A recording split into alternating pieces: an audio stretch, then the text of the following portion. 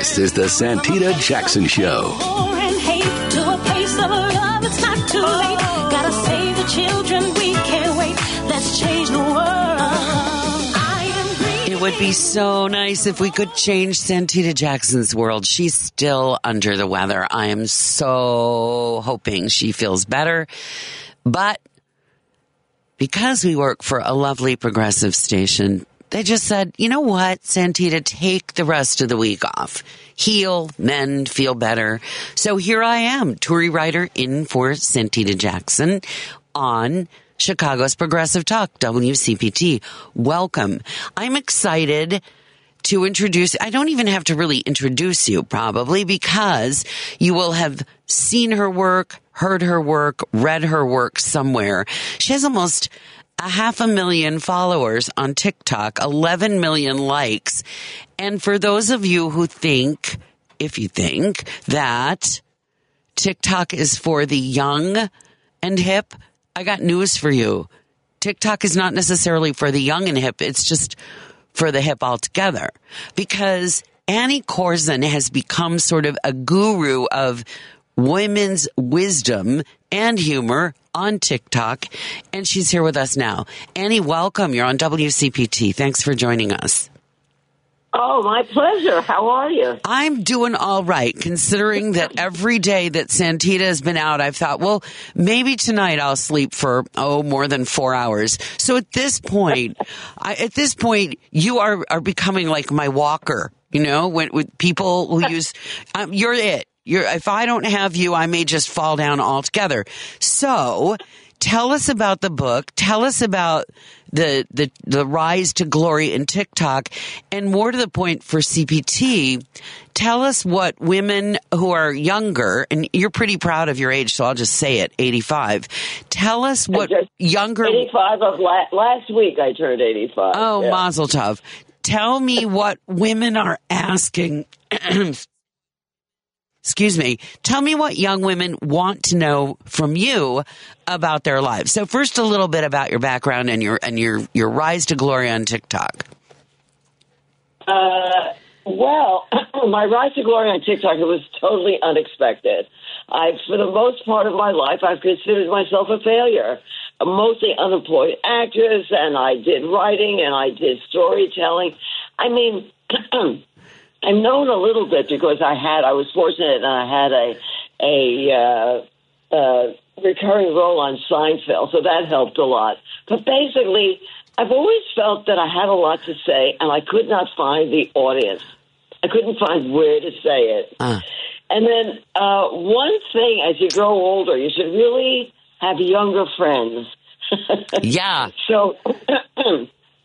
I had a 30-year-old friend, and I was saying to her, gee, I'd like to find more, more of an audience out there. Maybe I should put some little videos on Instagram, which I don't even know how to use. And she's 30, so she said, oh, Insta is so toxic. It's so last century. You belong on TikTok.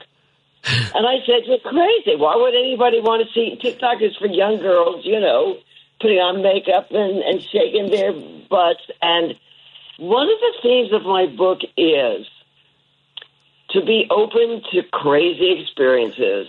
And my theme, and I say, when someone suggests something that I think is ridiculous, I always just say, well, yeah, why not? Let's do it. And that's what I did now. I'm not going to say that. I'm not going to say, if you want me to go bungee jumping, I'm not going to say, yeah, why not? Like, I mean, yeah, I think that anything where you could actually have to have your teeth replaced is probably something you should skip. That's right. Yeah. When there's a chance of personal harm, I'm not there. But, yeah, to put some videos up of what can I lose? Right. What can I lose? And she said, trust me, you will go viral. And I did. I'm still not sure why. What were some of the early ones? What were some of the early ones that people just went crazy for? Well, it's funny that you ask about young women, because that's David. In the beginning, I talked a lot about relationships and dating and marriage. And that seemed, and thrifting. And those subjects seem to strike a chord with women. Because everybody wants to know, how do I meet a guy? How do I maintain a relationship? Blah, blah, blah, blah. And I think I've had enough life experience to maybe have some wisdom in those areas. You know, that's interesting that you would say that, because when my preconception about TikTok is that every single young woman on there is looking for the perfect throuple. They all want 4 lovers and to write it up in New York Magazine about how you that's can. Interesting. That's not what you found. Not at all. Okay, that's not what I found. Okay, what'd you find? People said, I really want to meet. How did you meet your husband? How do you meet the right guy? And I have some opinions about that. For example, give me one of them? Yeah, I do. Well, I think when people say what they're looking for, when they describe themselves, it always seems to me that they're looking for a clone. Yeah. Well, I like theater. I like movies. I like walks in the park. My husband and I have very, very little in common. Okay, he watches news and sports. I binge on series. He's a date, so he could have a meal of bread and herring and be happy. I need Chinese food. He's a morning person. I'm a night person. We're not alike. Yeah, I have that too. I have that too. It's like I had to explain to the spousal unit on like our second and third date that he would be going. In fact, to make my point, I bought him a tent for one, that I would not be joining him. I seriously did. I went to REI, and because he is really, he's trying to get me to like the things he likes. And I finally said, look, you love me. We have a great time when we enjoy some stuff together. And, off you go, camping, enjoy. In fact, take one of my girlfriends who likes anything but taking me. But I don't care. Exactly. And I think that's so true. I fixed up a girlfriend with a guy. I knew they'd be right. And they liked each other. It was going okay. But then she called me and said, this is not going to work. I said, why not? She said, I looked at these were the days of CDs. I looked at his CDs. He only had jazz. He didn't have classical music. And I yelled at her. Good. I said, just what you said. I said, you can go to the opera with your girlfriend. There's nothing wrong with jazz. It's not like he's listening to the 100 best polka records of all time. And you don't have to. Here's what's important to me in my marriage. Yeah. My husband is as interested or even more interested in my career than I am. That's a huge one. That is, stop right there, because that is huge. Major, yes, right? yes. Right. And I don't think young women so they want somebody who likes the same books and likes the same things, and that's all really not what's important. Does he like you? Is he interested in what you need for your life, like your career? We're all working girls, right? Yeah. And if you've got in my generation, because I'm so old, everything was always about the man's job, the man's career, everything. That took precedence over everything. And now I think we have to have a little more equality on many levels, but on that subject. Anyway, but that was the beginning. But now what has happened, I think there's something happening in this country, I've noticed, is that suddenly, not just from young women, there's a sudden interest in the wisdom of older women. And I say it's about darn time that there's, even in fashion, there's something called coastal grandma. There's something called retired art teacher. There's certain looks in fashion that illustrate the style of older women. I don't know. I think it started with Betty White, quite frankly. That suddenly people are thinking, look at her. She can dance. She can make jokes about sex.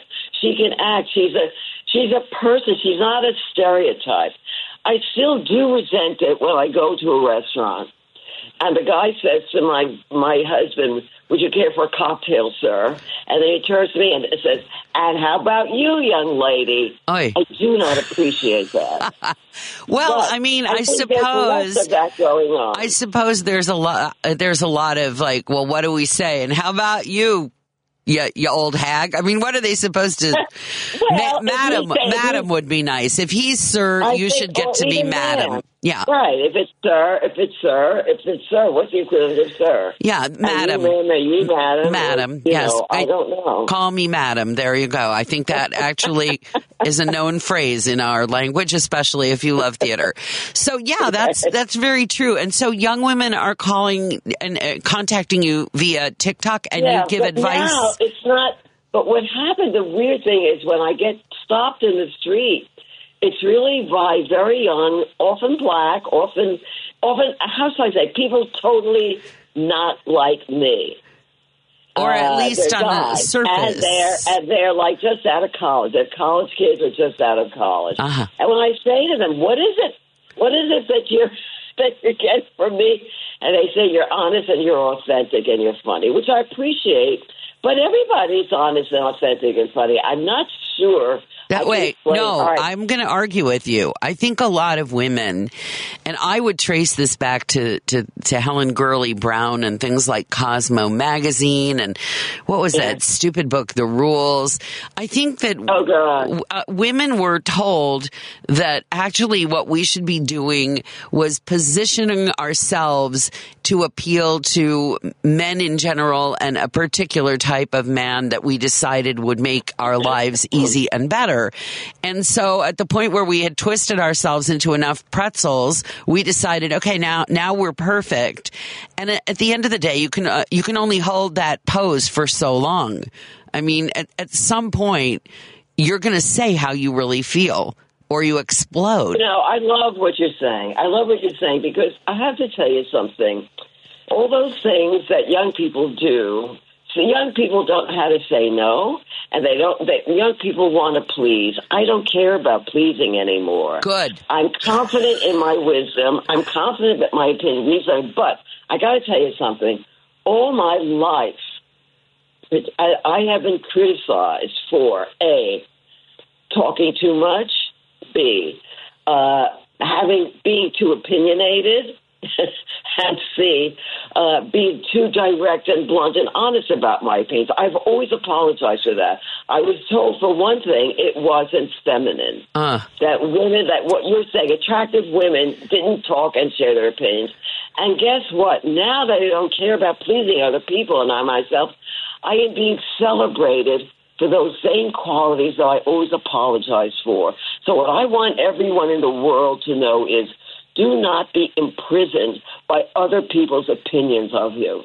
And you can be direct without being mean or rude, although sometimes that's useful. I mean, it should be an arrow in your quiver. It should be something in your arsenal. But for the most part, let me just ask you, how many jobs do you figure you lost by just being honest or being yourself? Can you count?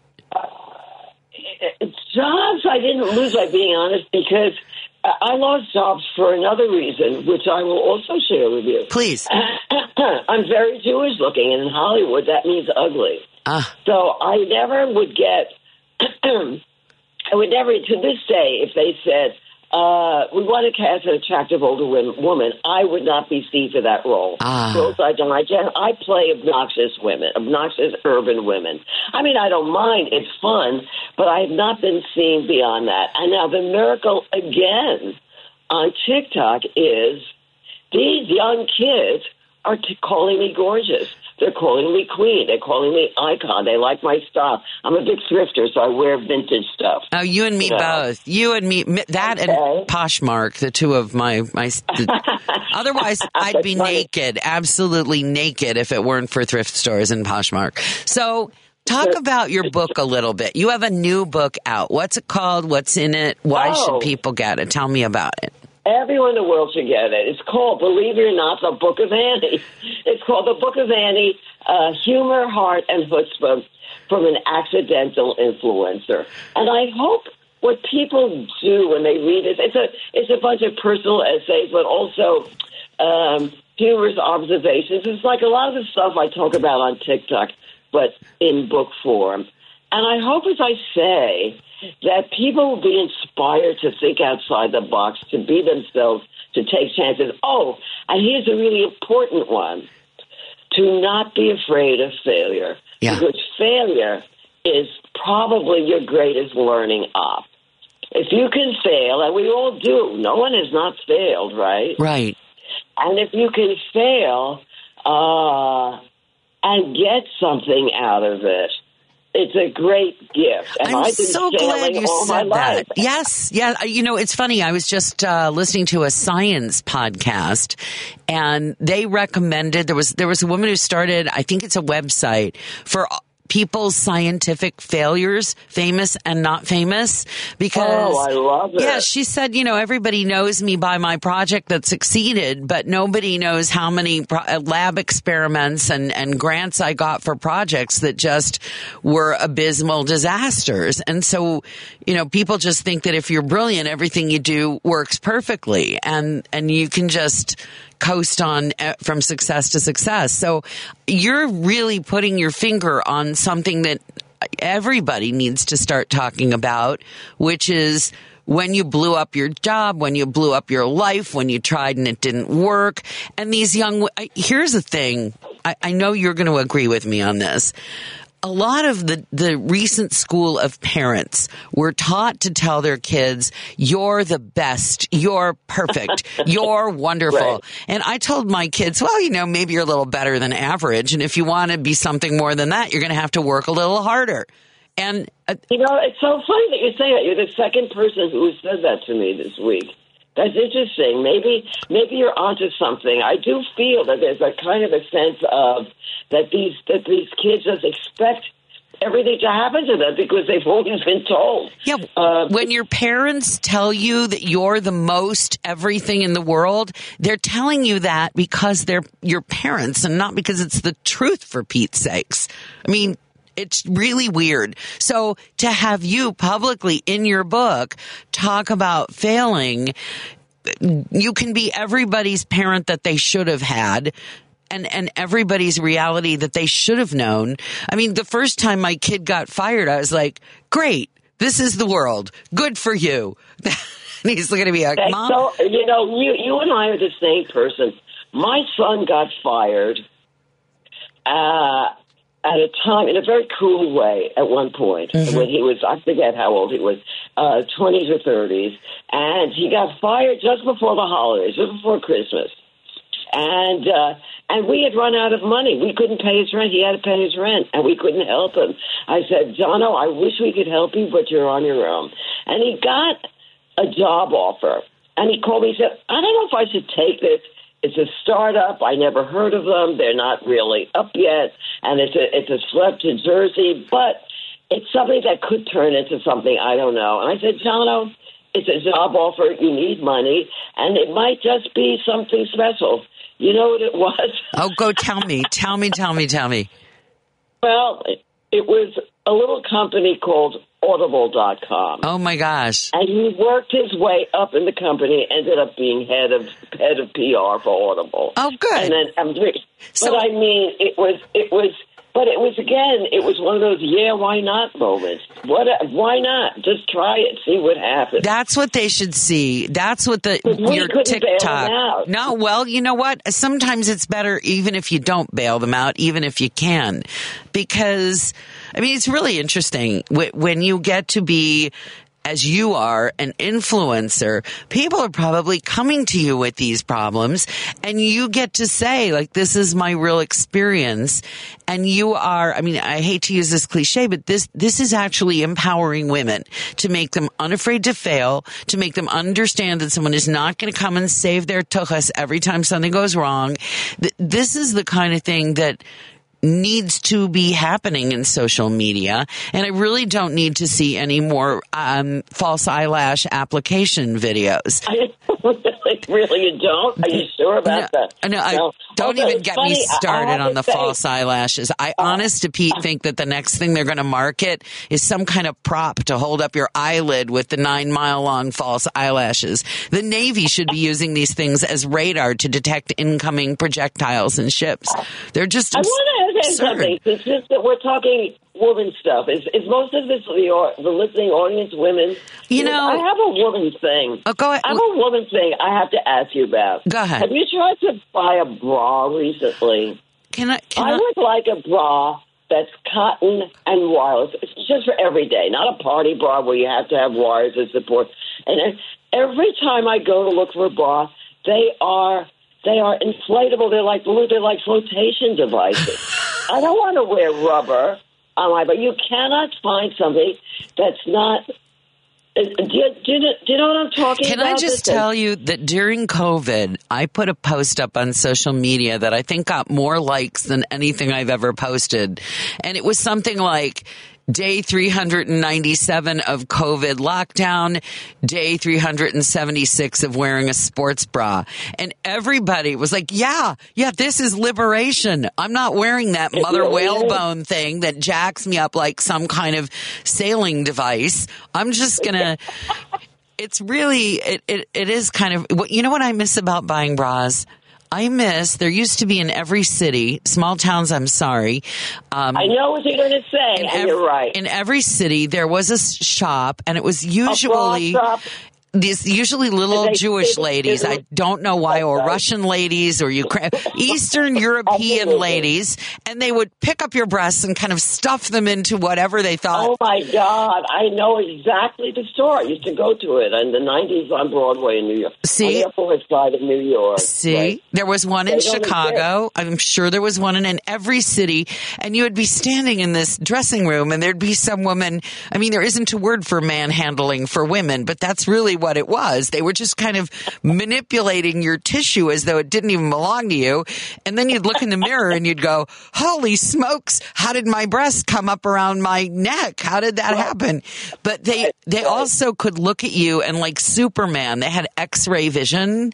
They could look at you. You could be wearing a hefty bag with a hole cut out for your head and 2 for your arms. And they would look at you and they'd go, oh, 38C.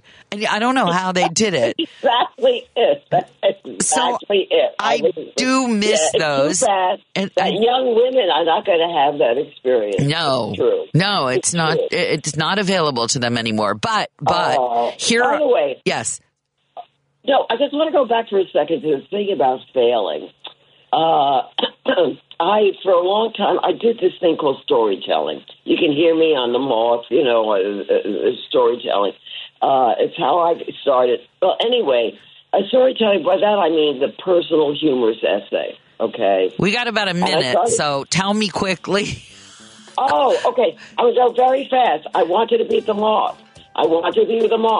I contacted them for 9 years and nothing happened, and I gave up. And the day after I gave up, they called, and they said, we want you. And I said, what took so long? And they said, you got better. I love that story. The Wisdom of Annie. That is your book, right?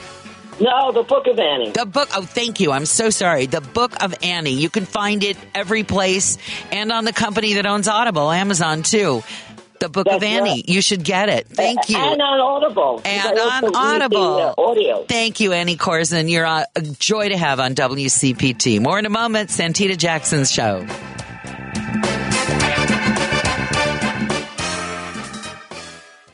We can change the world. Change the world. Change the world. Yes, we can. We can change the world. We can change the world. Change the world. This is the Santita Jackson Show. To a place of love, it's not too late. Gotta save the children, we can't wait. Let's change the world. 6:33, Turi Ryder in for Santita Jackson. I am going to be here all the way till 8 o'clock and tomorrow too, while Santita rests and recovers. You're going to be meeting a number of people, including, you're going to hear about a little bit of Autumn at the Morton Arboretum. You're going to find out about an LA talk show host who got fired, perhaps for her religion, on a progressive station out there. That should be fascinating. And right now, I want you to meet, I love meeting inspiring people. That's a great reason to do talk radio. I really think that you're going to be just astonished at what one person can do. Please meet Officer Magallon. I hope that's not, what is your official title so I get this right? Turi, hey, Jesus is fine. Jesus Magallon.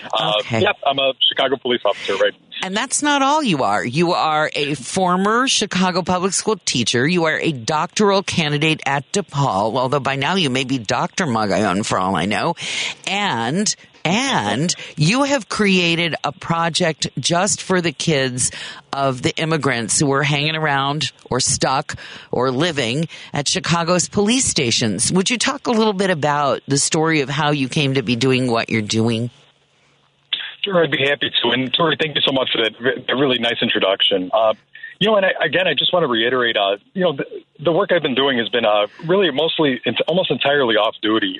So any comments I make, personal viewpoints, not representative of the department. Okay. But boy, I am so proud to be working on this bilingual book drive, this initiative out of our 25th district, Chicago Police Department Community Policing Office.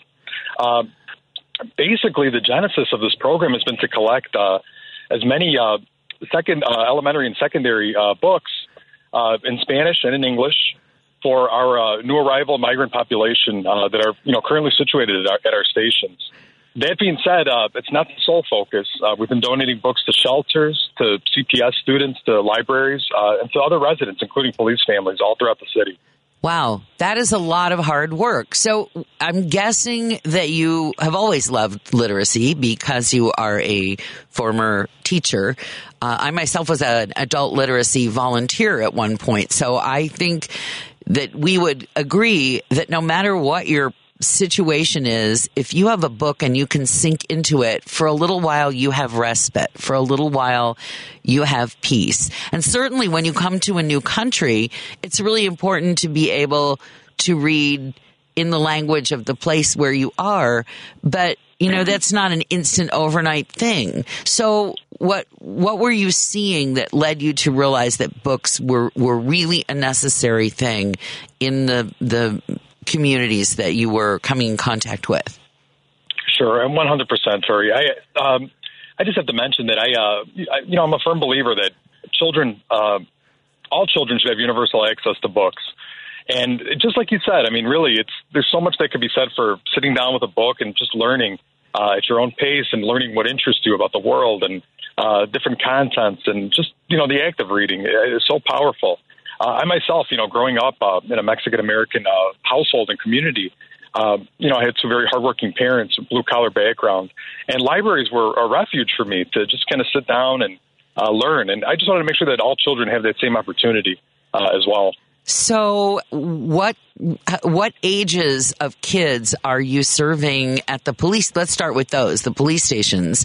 What ages are the kids there who need books, and what books are you matching them with?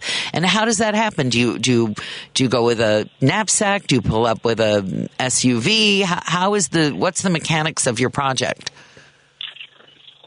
Primarily, our books have been focused on kindergarten to sixth grade. Although like I said, we have an open book policy. K through 8. Happy to pick up some high school books as well. We're just, I guess, in the book business right now.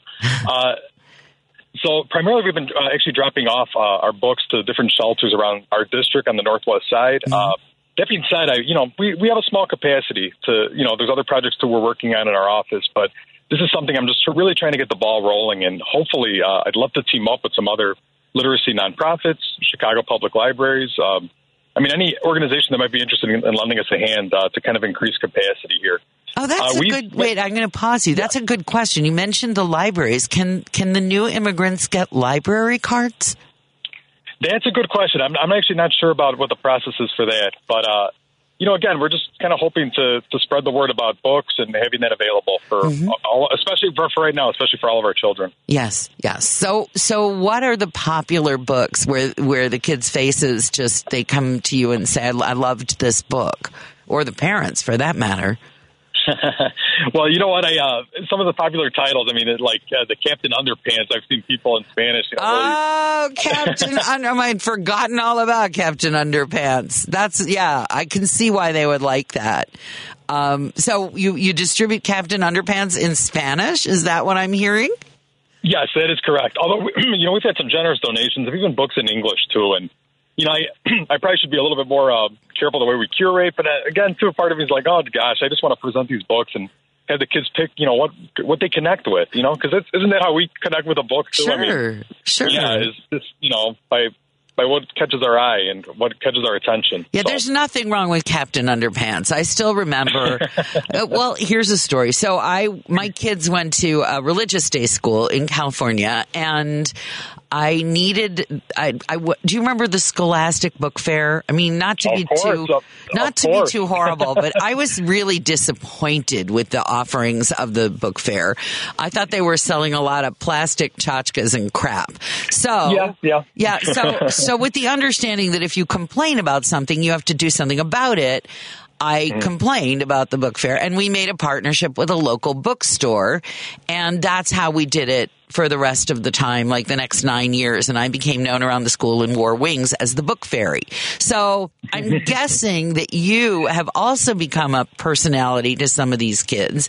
And when they see you coming, they know they're going to have a great time with some new books. Are you interacting in your off-duty hours with the community, or how many people are involved? Sure. Well, we're just getting the ball rolling on this project over the last few months. And I can't speak to how the kids react, but again, I'm just happy to be there as a resource, as kind of the hub for this project. I do want to give a big shout out, Turi, to Bernie's Book Bank in Lake Bluff, who've been wonderful, absolutely wonderful in getting the ball rolling on this project. They've donated almost close to 200 books to us. Wow. And I just did a little bit of research. I was kind of looking around who in the Chicagoland area might be good to partner with. I kind of connected with them, and they were so awesome. The very next day, they were shipping stuff out to the station, and we were, I was just kind of starting to organize things, and over the last maybe month and a half or so. Are a lot of your fellow officers volunteering their off-duty time to help with this project, or where are the other people coming from who help you out? You know what? From all walks of life. And you know what? My fellow officers, they've been wonderful, too, just offering support and, moral and physical. Again, I myself, I'm still, we're still trying to get our head around this, the right scope of this project. And but the big thing is just to make sure that these books are available for kids. And I don't know what ultimately this is going to look like. Maybe a lending library. Maybe this is a weekly drop-off. But I just want to make sure that we're keeping awareness of this project. I'm wondering if you're helping. I'm guessing there are some kids who are coming because it's such a long and difficult road to get here. There may be some kids who are coming who need to learn to read. Is that true? Well, again, I have my personal opinion on that, but I just hope that those books are available to at least, again, allow them to begin, those basic building blocks of literacy. Yes. So that was going to be my next question. So if they come to you with the book and they want, or their parents want, help with reading, is there help available? Is that going to be, you think, maybe part of the project, or is that for a different agency to take on? Maybe that's for a different agency. It's kind of funny. I know it's interesting for the CPD, the police department, to kind of take an officer to take the lead on that. And it's just, I just saw a need in the community. And again, even if I hand this project off, I just wanted to make sure that we were starting it up and, just allowing other agencies to know, hey, we're open to collaboration, and let's help our folks out here. So is this happening now entirely on Chicago's Northwest Side, or where are the points of contact for the books and the kids and the folks distributing them? Yes, Tori, that's a great question. Yes, it's been concentrated on the Northwest Side right now. I would love to connect with some book people all throughout the city, the South Side, West Side, everywhere, Southeast Side, wherever we can throughout Chicago. And it would be nice. I mean, at the minimum, to get some kind of a little plan developed here to how we can serve all of our children, all of our Spanish-speaking children, new arrivals and non too. So it's having those books available. This has so much potential, and I'm thrilled about it. I have to ask: is this part of your doctoral work at DePaul, or is this a whole separate project? Most of my research has been focused on community policing. My current assignment at work. And I feel like, this has been an offshoot of that, my current role as a youth officer. So it's funny, the things that, I've been able to learn at DePaul and apply it to some of the community policing programs in my district, which has been great. I mean, really innovative problem-solving programs, techniques, and as well as vice versa. I think I've been able to provide a perspective to, some of my fellow classmates, too, on my experiences in the field. But yes, long story short, it's a nice circular way of saying, I'd say that some of my research has informed the way that we carry out our programs. I would think. I mean, it seems like the kind of program where you just bring, like the hokey pokey, you put your whole self in. You have to. Because this kind of volunteer project will really, it will take over your life if you let it, because the need is so great. Exactly. So how many folks are involved right now? Just rough guess for you. We got a dozen involved, a couple of dozen. What's part of it right now? Yeah, I mean, Turi, honestly, I'm kind of taking the lead here. Okay, you're a solo act, is what you're telling me. But real quick, Turi, I just want to share like a really neat email I got last night. Yes. It was from a senior citizen in Elgin, Illinois, who I guess she saw me on WGN talking about this the other day, and she was so touched that she just told me, hey, officer, I'm very really moved by this story, and you have 92 books coming your way. So I'm like, oh gosh, now we got to prepare for it, but it's wonderful. I just love to see the community, really helping out. And that's what it's about. It's about books and literacy and making sure these kids have universal access to That's great. Books. I love stories like that. So now a practical consideration, where are you stashing these books before you get them into the hands of the kids? What do you do with them when they come? I know, Tori. This is kind of a fly as you go. We're figuring that part out, too, because storage is limited, capacity is limited, and distribution, too. I mean, and I do have other job responsibilities and functions, so I'm trying to do this as much as I can off duty, which is why I'm hoping to maybe partner up with another organization that could help us with storage, distribution. We'll see what we can do. I have faith in our Chicago nonprofits and agencies, and I'm hoping to make a connection with one of them. So what you're telling me right now is that you're parking in your driveway because your garage is full of books, is what you're telling me right now. Something like that. That sounds. We're not there yet, and I kind of hope we don't get there. But I'm just doing my best, like everybody else. I'm trying to not let this take over, which. I know it's tempting. We want to do good, but we got to make sure that we're taking it one step at a time too. Of course you do. Of course. I mean, you've got a lot. I just have to ask, do you have a family in the middle of all this with the PhD and the police department and the project for literacy and books? I mean, is there anybody at home going, okay, Jesus, slow down, Jesus, enough, Jesus? No, yes. Well, with my wonderful patient girlfriend, who's a CPS teacher at Lincoln Park High School, she's Catherine. Catherine has been a wonderful support through me throughout this, and as well, and just from my extended family too. Just it's nice to hear words of support, and as we continue to work on this. And Turi, too, the other thing too is we got so many great projects going on at the 25th District Community Policing Office. Really innovative, problem solving. Programs that we're really trying to focus in on. Again, I'm just trying to find enough time for all of it. I don't know how you do it, but I will ask you, because I know people are going to want to know if they want to volunteer or support or send books. And I can put this up on my personal socials, but what is the point of contact for you for this work that you're doing? Thank you so much. I'm going to go ahead and give people, I'll give my email address. Okay. So it's JMA. I'm writing it down. JMAGAL. Number 2. At Gmail. At Gmail. Okay, you're going to want one just for this project, probably. Well, yeah, we'll see where it goes. But again, I'm just happy to do my little part. To serve the city and its residents. So. And they can reach out to you at jmagal2@gmail.com and then inquire, like, where would I send a check? Are you, by the way, officially a nonprofit now, or is this just you're giving because it's good and you're not getting a tax write-off for this? It's just to do it. Correct, yeah. Yeah, no monetary donations. We're just taking in-kind books right now. Yeah, that's the gist of it. Thank you. I just want to say thank you to everybody out there that's been really wonderful, especially with the holidays coming up. This has been a really it's an honor. It's a privilege to work on this project. So, well, I'm glad you feel that way. I hope you feel that way a year from now. I hope you're not like lying flat out on your bed going, that's it. No more books. I can't look at another book. So we'll put that information out. I personally, as a lover of libraries and books, and as someone, I mean, books really saved my life. Same here. We were always, like, for a long time, my family moved to Kansas, don't even ask. And I was, I had a hard time with the other kids for lots of reasons. And it was the school library and the school librarian who really saved me. So I love books, libraries, and I think that if anyone, even if you're not a reader, just know that reading a book can save somebody's sanity, their life, just change their world. And for you to be doing this is huge. So thank you, Jesus Magallon.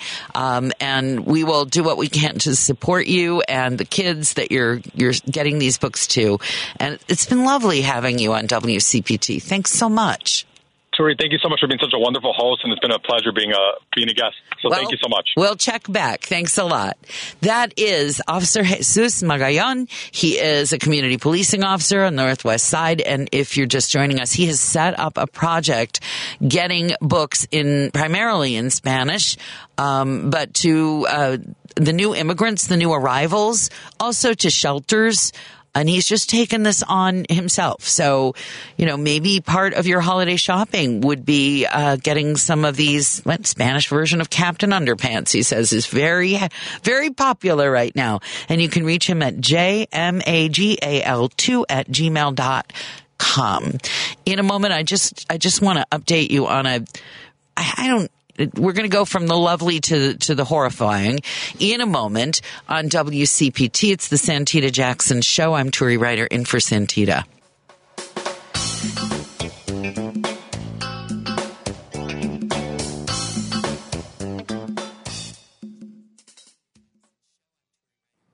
We can change the world, change the world, change the world. Yes, we can. We can change the world. We can change the world, change the world.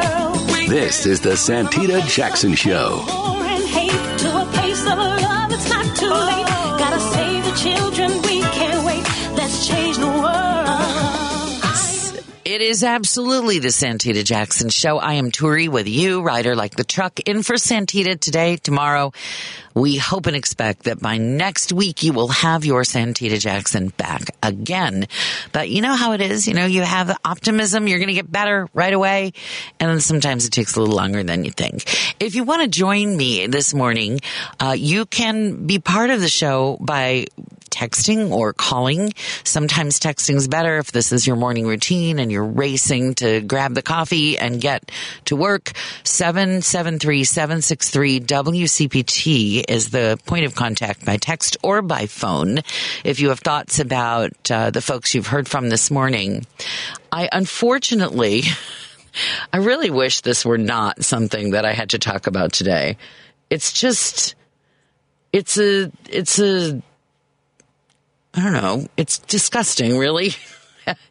If you didn't follow the news of the Highland Park shooter, then the name Crimo, I never get it right, will be new to you. But most of us know that Robert Crimo Jr., the father of the alleged Highland Park massacre shooter, the young man who got up on the top of a building and gunned down people at random in a 4th of July parade, that incident, that in a rather unusual move, the father was charged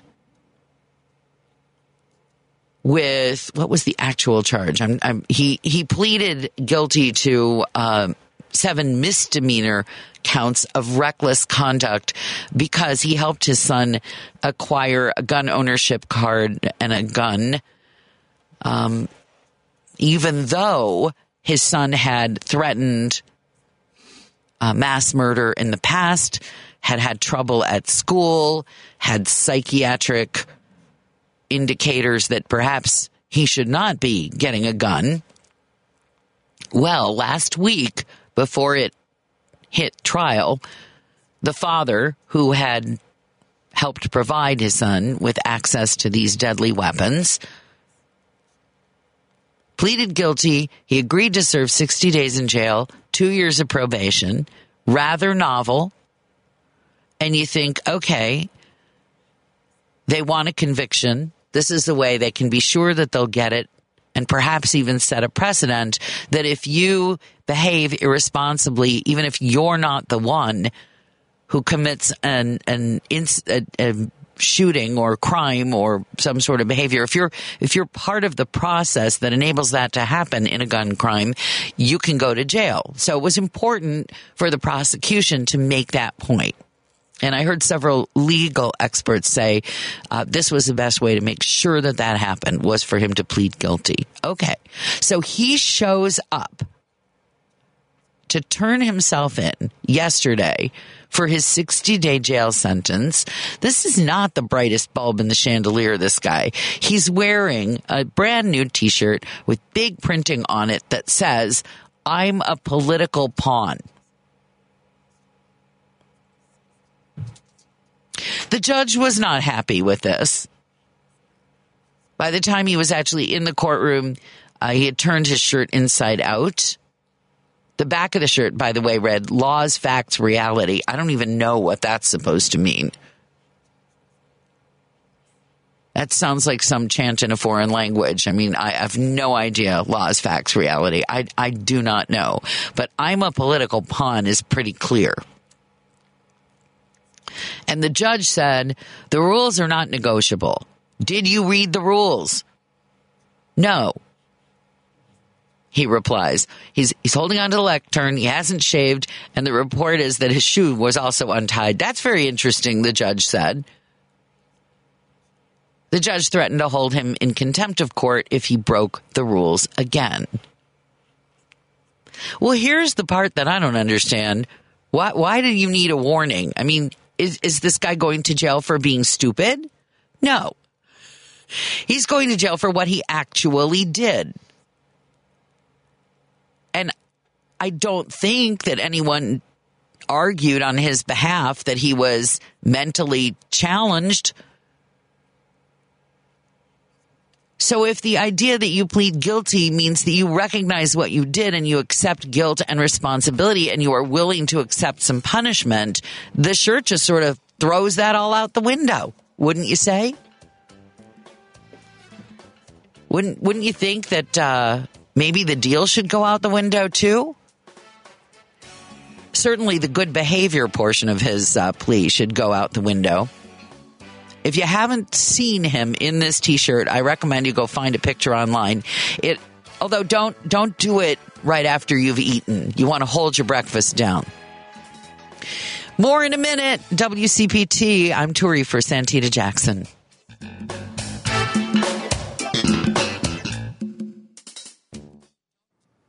We can change the world, change the world, change the world. Yes, we can. We can change the world, we can change the world, change the world. This is the Santita Jackson Show. War and hate to a place of love, it's not too late.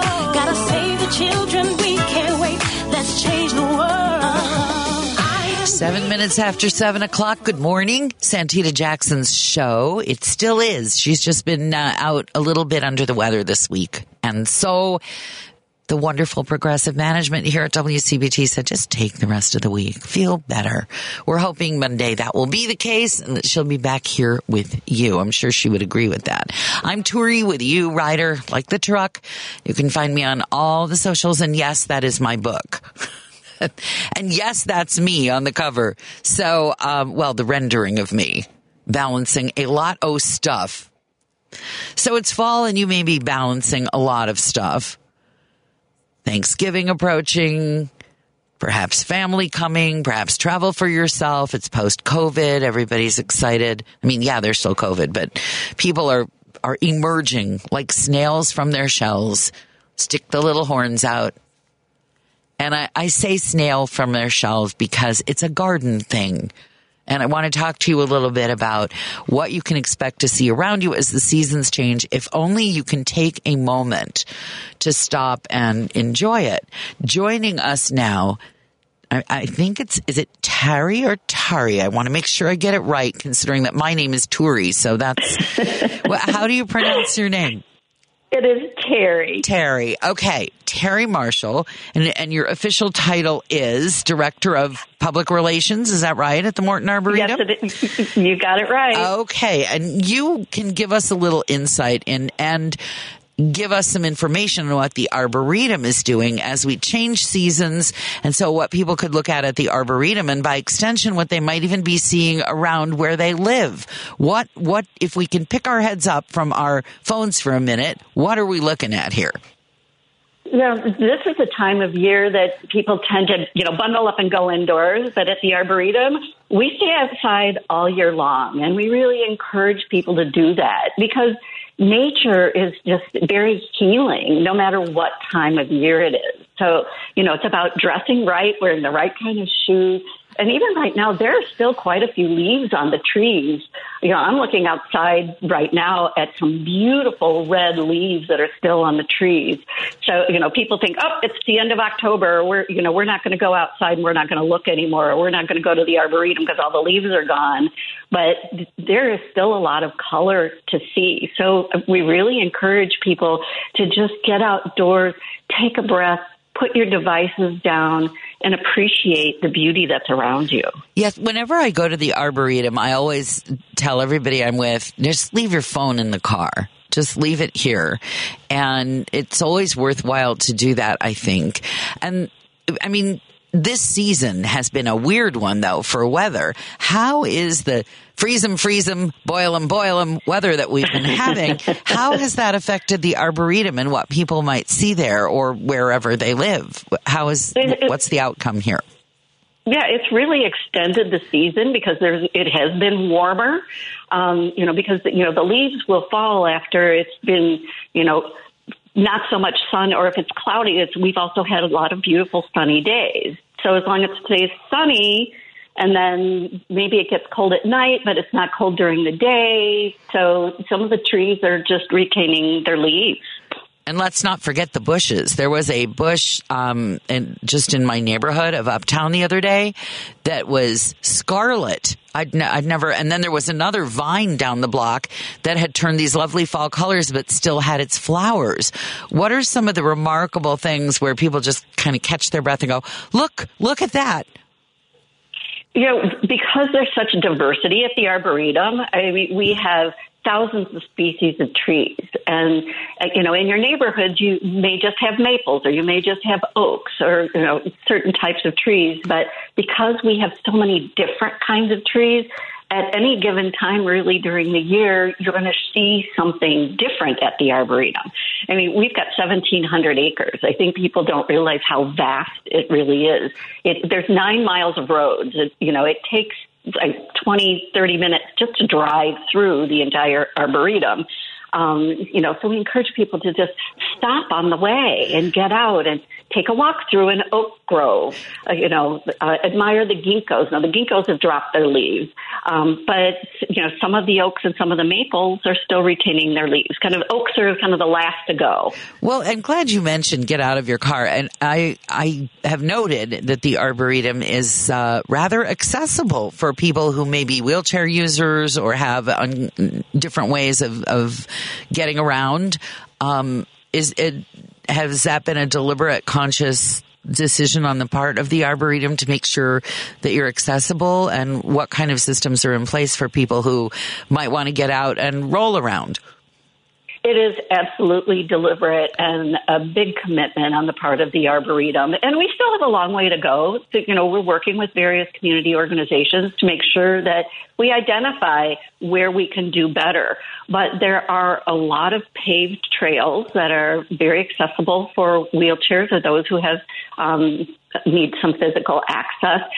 We have sensory backpacks even in our visitor center and our children's garden for those who may have sensory issues, for instance, that might not make things as accessible for them. Tell me what that's like. I don't know what would be in a sensory backpack. I don't know what you would be.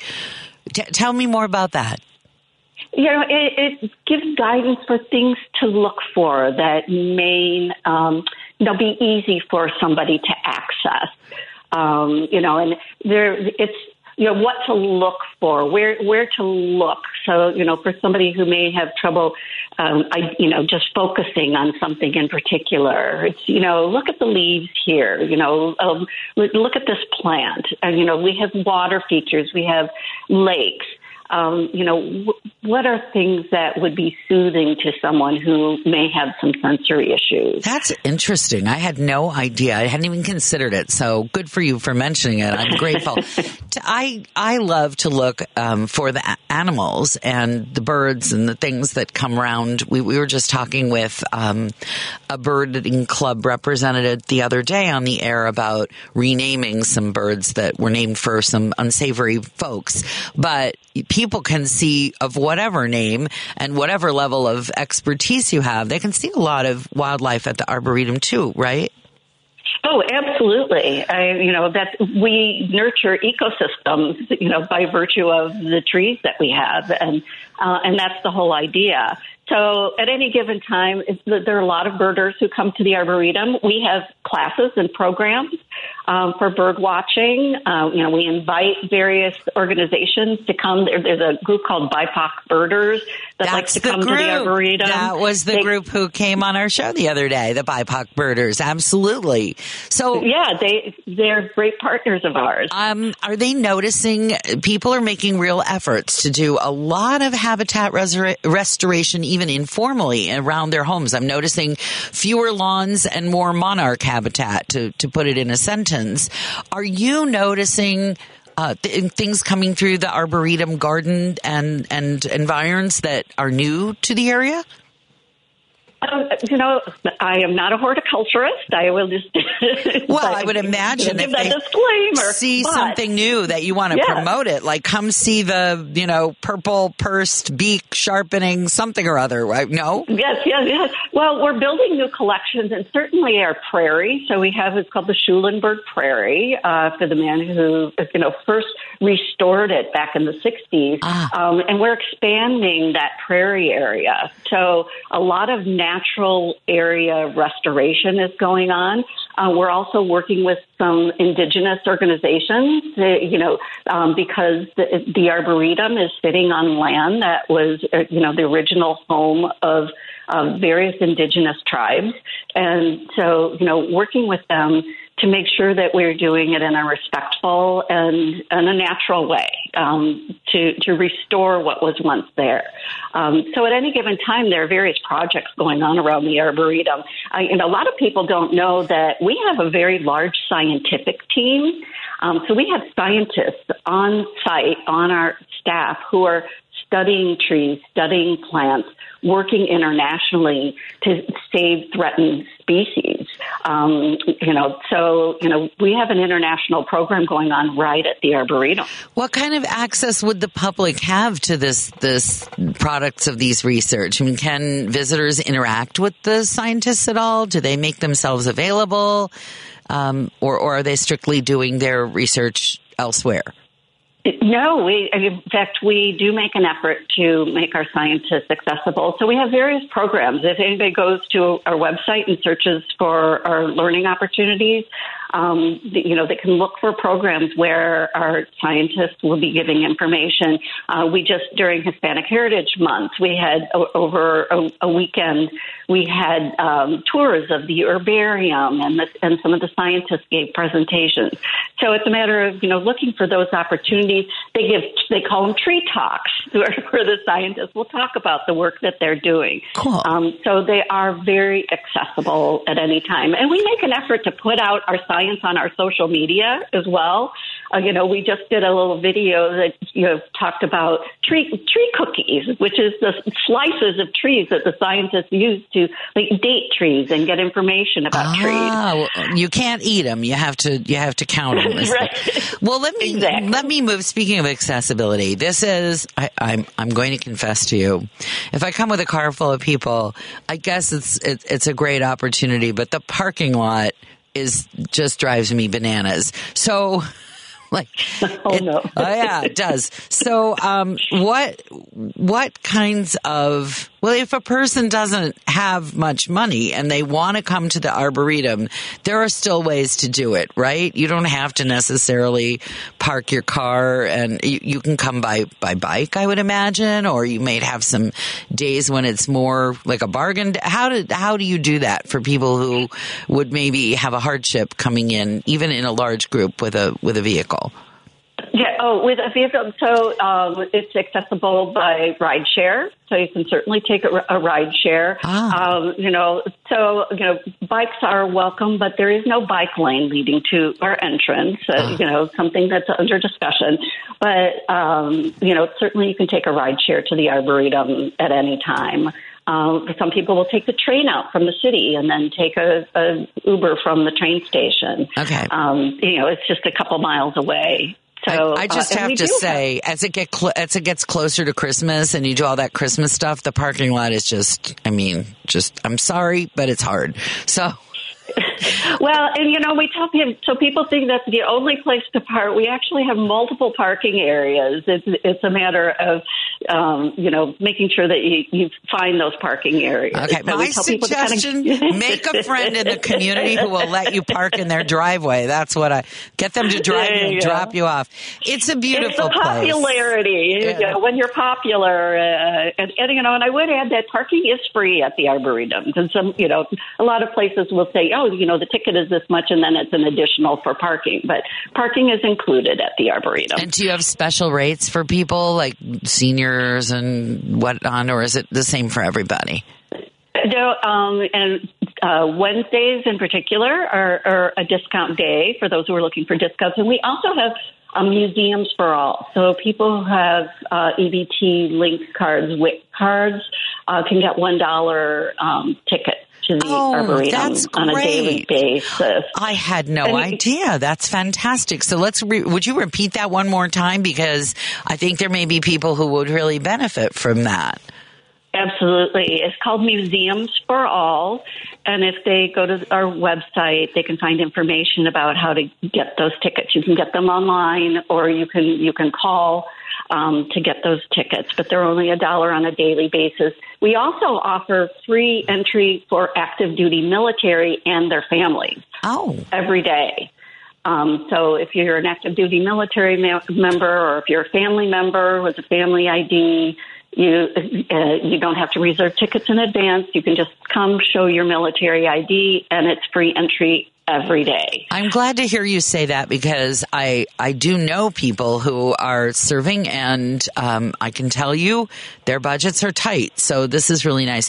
I want to compliment you on how loved you are by the people who've discovered the Arboretum.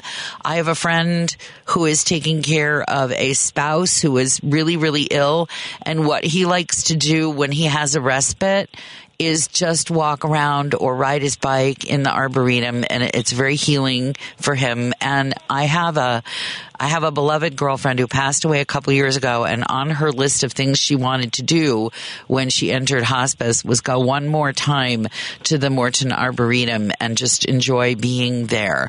And her family took her, and it was wonderful for her just to have that. It means a lot to people to be able to go and be in nature and see the variety and the restoration of that variety that you have collected there. Do you want to? So thank you for that. Just personally, thank you for that. Do you want to just point people to a particular, like a concert or an event that's going on in the next little while? Well, this weekend, starting this weekend, is Illumination Tree Lights at the Morton Arboretum, which is our most popular event of the year. It's our big holiday light exhibition.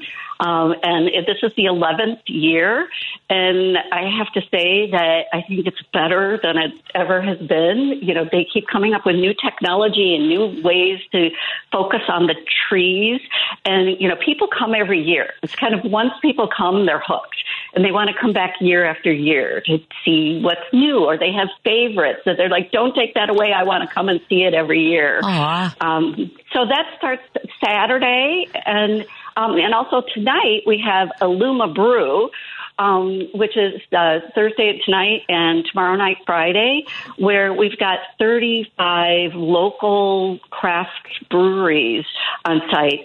So it's like kind of a first look preview of Illumination, and you can get tastings. You're telling me that the lights look better after you've had a few beers, is what you're telling me. I guess for this one, you want to make sure you take that Uber from the train. That sounds like the way to handle the Illumibrew event. Well, I'll just point people to your website so they can find out more, which is mortonarb, mortonarb.org. Lots of stuff, as you just pointed out, beginning this weekend, and you can find out all about it there. Tari Marshall, thank you so much for being with us on WCPT and kind of reminding us, if we haven't been lately, of what an asset the Morton Arboretum really is. And even if you're married to someone who doesn't like the outdoors and you like the indoors, it's pretty civilized for both this time of year. So I can vouch for that as the non-camper in the family. And we do have indoor spaces for people to go. Yes, and I believe you have hot chocolate and cider at a certain point as well. Oh, we have hot chocolate at Illumination along the trail and fire pits. There you go. That's what. And who doesn't need a fire pit when it's weirdly 70 degrees in the middle of November? I have no idea what's going on outside, but sooner or later you're going to need that fire pit. Thank you so much, Tari. It's been great having you on WCPT. I hope we get to talk again. I'm Turi Ryder in for Santita Jackson, and we will be meeting in a moment. Microphone back. I need my microphone back. It took away I should thank, by the way, maybe not when I've just had my microphone taken away, but I'm thanking him anyway. Henry behind the controls and Julia, who's helped me bring these amazing guests, get them up so early in the morning. Annie Korzen, whom you heard in the first hour of the show, it is 4 a.m. for her, and she's that awake, right? I just want to point that out. It's kind of... That's the quality of the people you get on WCPT. People who are willing to get up at 4 a.m. to be with you as you start your day. So in a moment, you're going to meet. I just talked to her for the first time briefly yesterday. Although we've both been in talk radio for literally decades. You're going to want to meet a woman who was hired to be a talk show host in Los Angeles on their progressive talk station. Not affiliated with this one, affiliated with an entirely different network. But she also has an online radio show that's just her. And on this radio show that's online, she just, does it for her own enjoyment, and she can be, in her language, let's put it this way, relaxed. There are things, as you know, words I can't use here at WCPT. I can talk around them. That's no problem. I can call somebody an anal orifice, no problem, on this air. Nobody's going to call the FCC about that. So those are polite terms. I mean, you don't want to be one, but you get the point. But on her own show online, Nicole Sandler can use whatever language she wants. And she can talk about whatever she wants. And because of what she did online, her job offer at this progressive talk station disappeared. And I would call this suspicious circumstances. Because, well, you'll hear her talk about it. There are some big questions about why she actually lost her job on a progressive talk station. Specifically, does one have to have a particular view on the Israel-Hamas war in order to be a progressive person? And I'm particularly interested in this because I am the station's moderate. I'm the mainline Democrat around here. I think some people on the air here would probably call me a closet Republican. Isn't so, by the way. The only time I've ever pulled a Republican ballot was to screw up the Republicans in the primary. I've been known to do that. It's a good question. Have you ever lived in a place where you had to take the ballot of a party you really disagree with just to mess them up, or just because there is, the entire election hinges on who wins the primary because the other party is virtually non-existent. Kind of like how Chicago is. If you're a Republican in Chicago, you just might as well vote Democratic and try and get the Democrat who's most in line with your values, because you will not be getting the Republican for most offices. So she said, that's what I am around here. I'm kind of the closet mainline Democrat. Not a closeted. I'm out. But you're going to find out how progressive you get to be, what is considered progressive, and when is the reason you've lost your job legit, and when is it a fig leaf for something much, much worse. That's coming up on the Santita Jackson Show. I am Turi with you, Ryder like the truck. Join me on my socials if you like. Join me here at 773-763-WCPT by text or even by phone. There's more to come.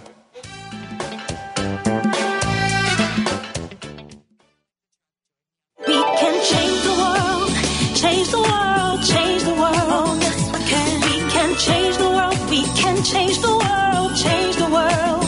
This is the Santita Jackson Show. War and hate to a place of love, it's not too late. Gotta save the children, we can't wait. Let's change the world. It is Santita Jackson's show. I am Turi with you, Ryder like the truck, in for Santita. This is an opportunity for you. Oh, by the way, Santita, we hope we'll be back Monday. Just in case you're wondering, where the heck is Santita Jackson? Resting, mending. Wait till Monday. Patience. You will have your Santita back again. You may have met this woman if you've been a long time WCPT listener. She was part of an earlier incarnation, probably the first network. One of the first, because I guess Pacifica was before that, to try to do progressive talk, and which was very active during the rise of right-wing talk. But she's done all kinds of radio. She's been on in New York. She's been on in Los Angeles. She's hosted her own morning show. She's been a boss. She's been a music director. And weirdly, she's hosted every day part except the traditional girl shift of overnights. I can speak to that. And she moved online from a show on this progressive network. Her name is Nicole Sandler. She was just about to move back to being over the air again on the progressive station in Los Angeles. And then something happened. Nicole, welcome to WCPT. It's good to have you with us. Thank you, Turi. It's good to talk to you. Okay, so what happened? Set it all up, let it all out without let's hear the whole thing. I want to know. The bottom line is, for a while now, this new interim program director at KPFK in Los Angeles, which is the Pacifica station there, has been trying to get me on the air. She is apparently a fan of, she was a fan back in the Mark and Brian days. In the early 90s, I produced Mark and Brian, the #1 morning show in LA, and is still a fan of my online show. That's why this is so peculiar, because she's been listening for a long time and seemingly had no problem with the fact that I use some salty language online, where, guess what? You're allowed to do that because the FCC has no say. Right. They have no control. There are no 7 dirty words you can't say on the internet. Right. As you mentioned, I'm a pro. I've been doing this for over 40 years. I've been on the air and I've been on the internet. The two are completely different. And so, you know, for months, this show has been in the works. I just moved from Florida to Arizona. Before I left Florida, they offered me the show. We've been planning it. It was supposed to begin this Friday, tomorrow. And this would have been a weekly show on the air in Los Angeles, right? That's what was supposed to happen. It was going to be Fridays at 5:00, which frankly is the best time of the week.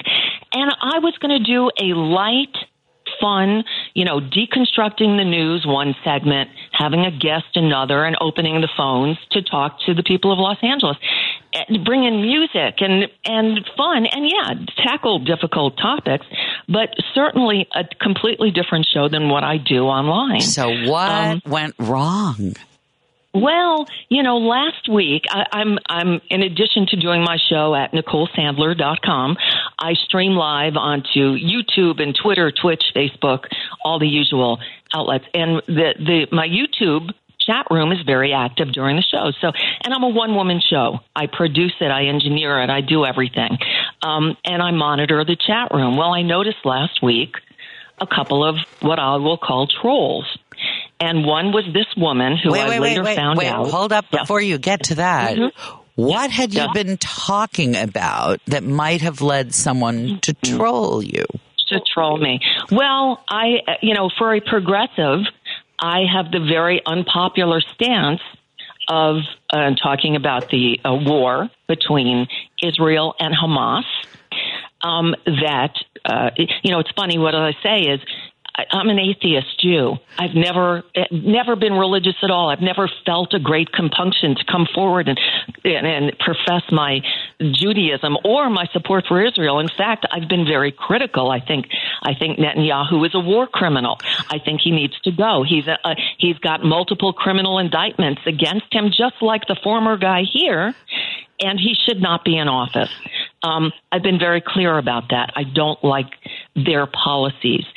However, I support Israel's right to exist, and a switch was flipped in my brain after October 7th. Mm-hmm. I am still stunned by the atrocities that were committed on innocent civilians inside of Israel by Hamas.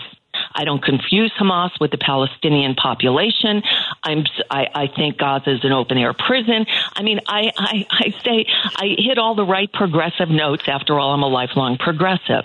However, my stance that there can be no ceasefire if both parties don't adhere to it, that there was a ceasefire in effect on October 7th when Hamas broke it and invaded Israel and committed atrocities that we've not seen since the Holocaust.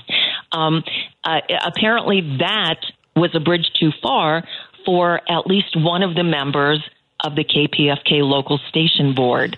Hold up. I got your position now. So there's somebody, you're talking about this, and you notice on your chat that someone is upset about this.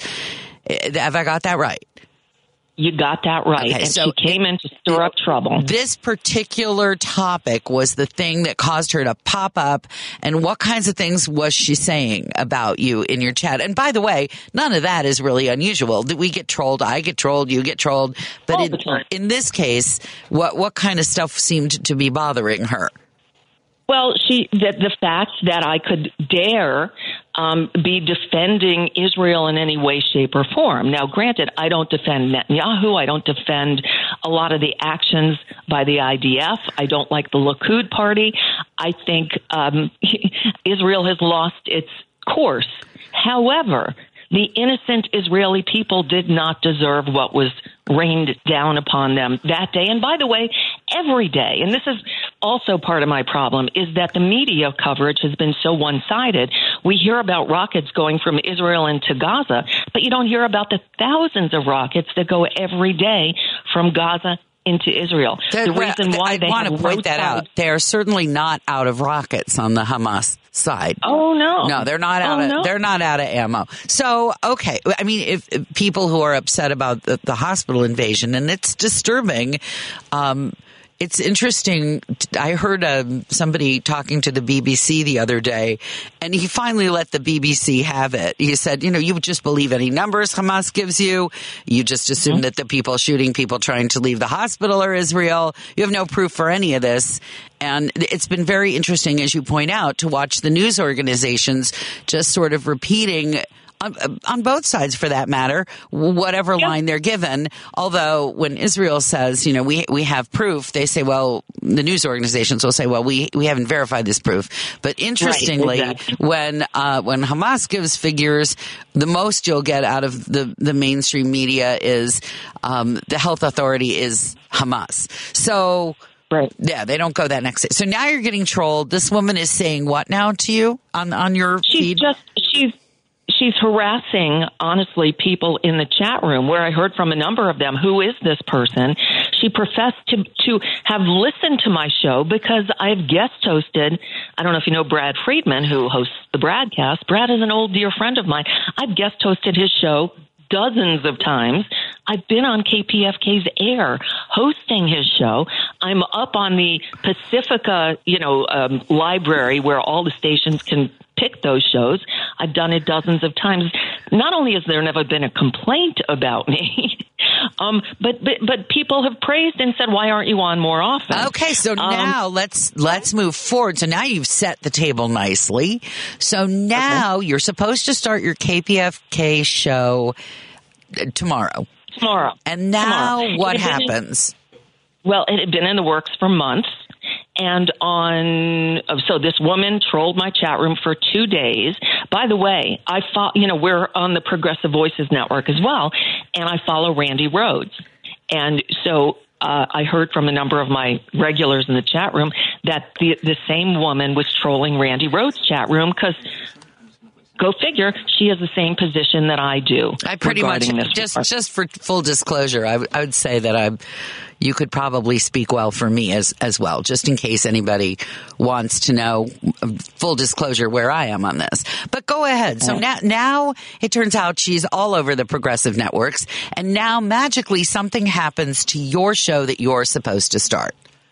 Right. So I get a call on Sunday from the interim GM and the interim program director of KPFK because they don't have any actual staff because, in case you hadn't heard, Pacifica is hanging by a thread. KPFK particularly, they're about to lose their building. They're having financial problems. Gee, I wonder why. So I get a call from them. They're concerned all of a sudden because of the language that I use on my show on the internet.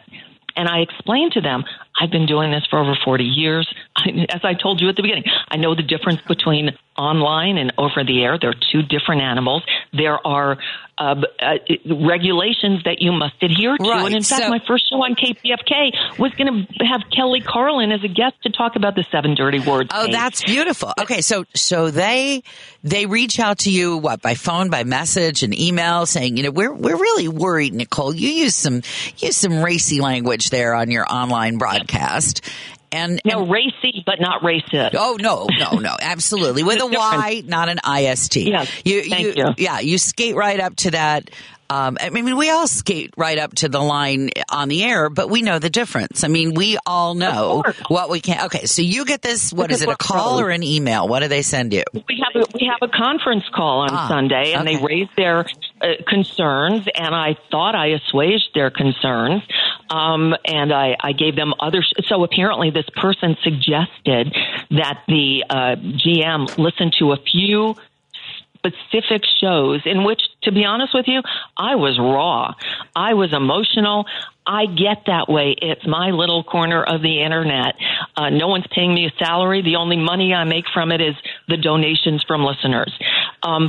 That's not what I do when I'm over the air. Right. It's a different animal. Well, they should be clear. It's very odd. It's like saying to somebody, we're worried about your professional clothing presentation at work based on photos your husband took of you in lingerie. It makes no sense. There are two different settings, two different purposes, two different opportunities for you to communicate in two different spheres. And obviously you make this clear to them. And then what happens? You assuage them, you think. I thought until yesterday, as I'm promoting the show, as I've been doing, because it was supposed to start Friday, tomorrow at 5:00. And I put out, I had recorded promos for them. I had made graphics for them. Everything they asked me to do, I was doing. And I put out a few social media posts. And then I go on the KPFK website and I see that there's no mention of me at all. Ooh. In fact, there's a whole paragraph on the homepage of the changes happening starting this week, but I'm left off. Ooh. So I emailed the interim program director, hear nothing. I text her, hear nothing. I text her again, and then I get a phone call from the general manager saying, I had a really rough night. The station was knocked off the air, and he's going through a whole litany of things that are, that are problems at KPFK right now, none of which has anything to do with me. And then he says, and so it was a tough decision, but we decided not to move forward with your show. I'm like, wait a minute. It's been months in the works. Your program director is a regular listener and a fan of what I do, but all of a sudden now you have concerns? So where do you think, why? What is the reason? Why? Yeah, why? Well, the reason they gave is, it changes. It keeps changing. And I'm hearing from a lot of listeners who called the station yesterday, and they're all being told something different. My language, they don't trust me. It's like, really? Where in my 40 years on the air, I told the story yesterday of the one time I said the SH word by mistake because my mic was open. One time in 40 years. It's not an issue. But this one person who was trolling my chat room sits on the local board. How did you figure that out? How did you? What made you aware? On the call on Saturday, the first thing they said was her name, and I'm like, of course it was. So let's pause for a moment just to make sure if people are joining us on the Santita Jackson Show, just so they know. We're talking with Nicole Sandler. She has an online talk show. She's a 40-year over-the-air radio veteran. You may have even heard her on these airwaves in years gone by. She gets a gig once a week at Pacifica's progressive talk station in L.A., and somebody doesn't like her take on the Israel-Hamas war. That person sits on the board, and they make trouble. And instead of saying to you, we'd rather you just didn't tackle this topic, for example. Which I wasn't planning on doing anyway. They just say, you know what, we're going to punish you. We're going to take away this work opportunity for you. And then we're going to blame it on language that you use in a completely different context. Exactly. Well, that strikes me. So what would you call that? Well, I would say so what changed? In the 2.5 months we've been planning this program, in which the interim program director has been listening, knows exactly what I say and do on my show, never raised a concern because she knows that I'm a pro. What changed? My stance on the fact that there is this war and my opinion on it. Now, they won't come out and say that, of course.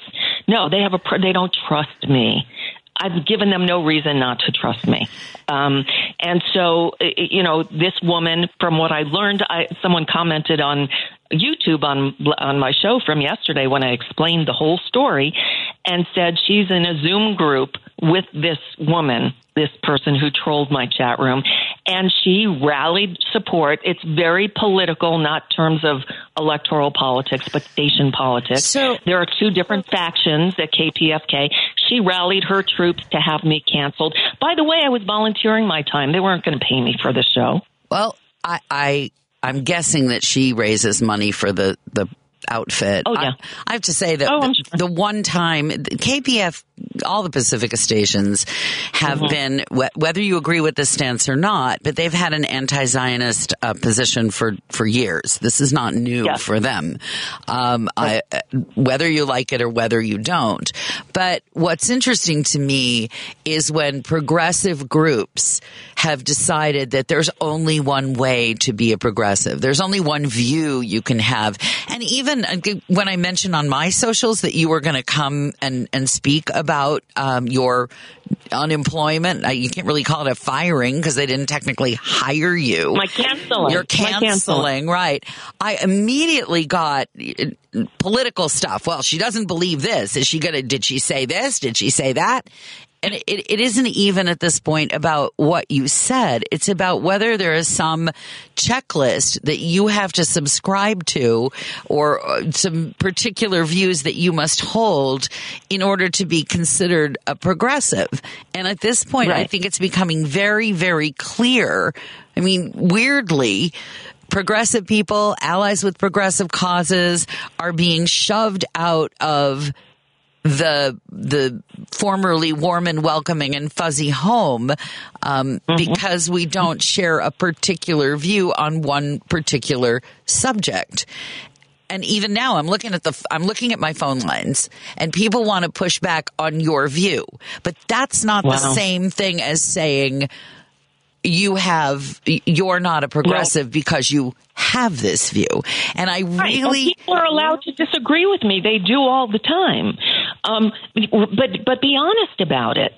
One thing though, Turi, that I saw on your socials that you said, was she fired for being Jewish? It wasn't because I'm Jewish. The interim GM made a point to tell me that he's Jewish. It's not about that. It's about my stance on the war. I think Hamas needs to be defeated.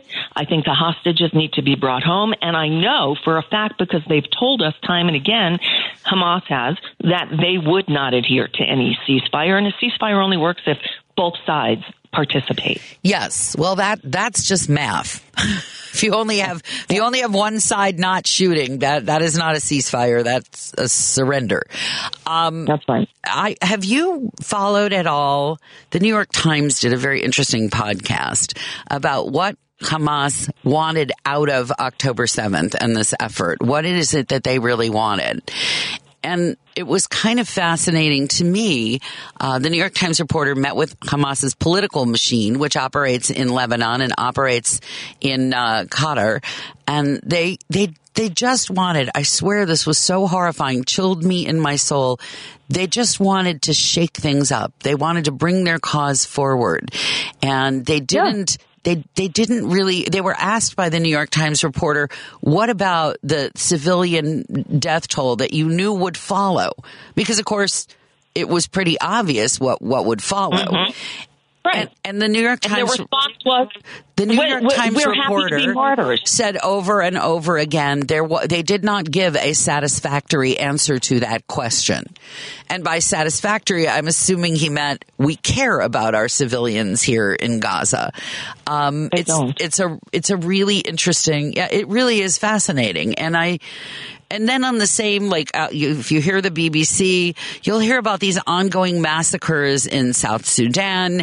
You hear about them all over the world. And yet, for some reason, the outrage? For some reason, the National Book Award, the writers all stand up and say, well, we're not speaking about the prizes because we want to speak about Israel and Hamas.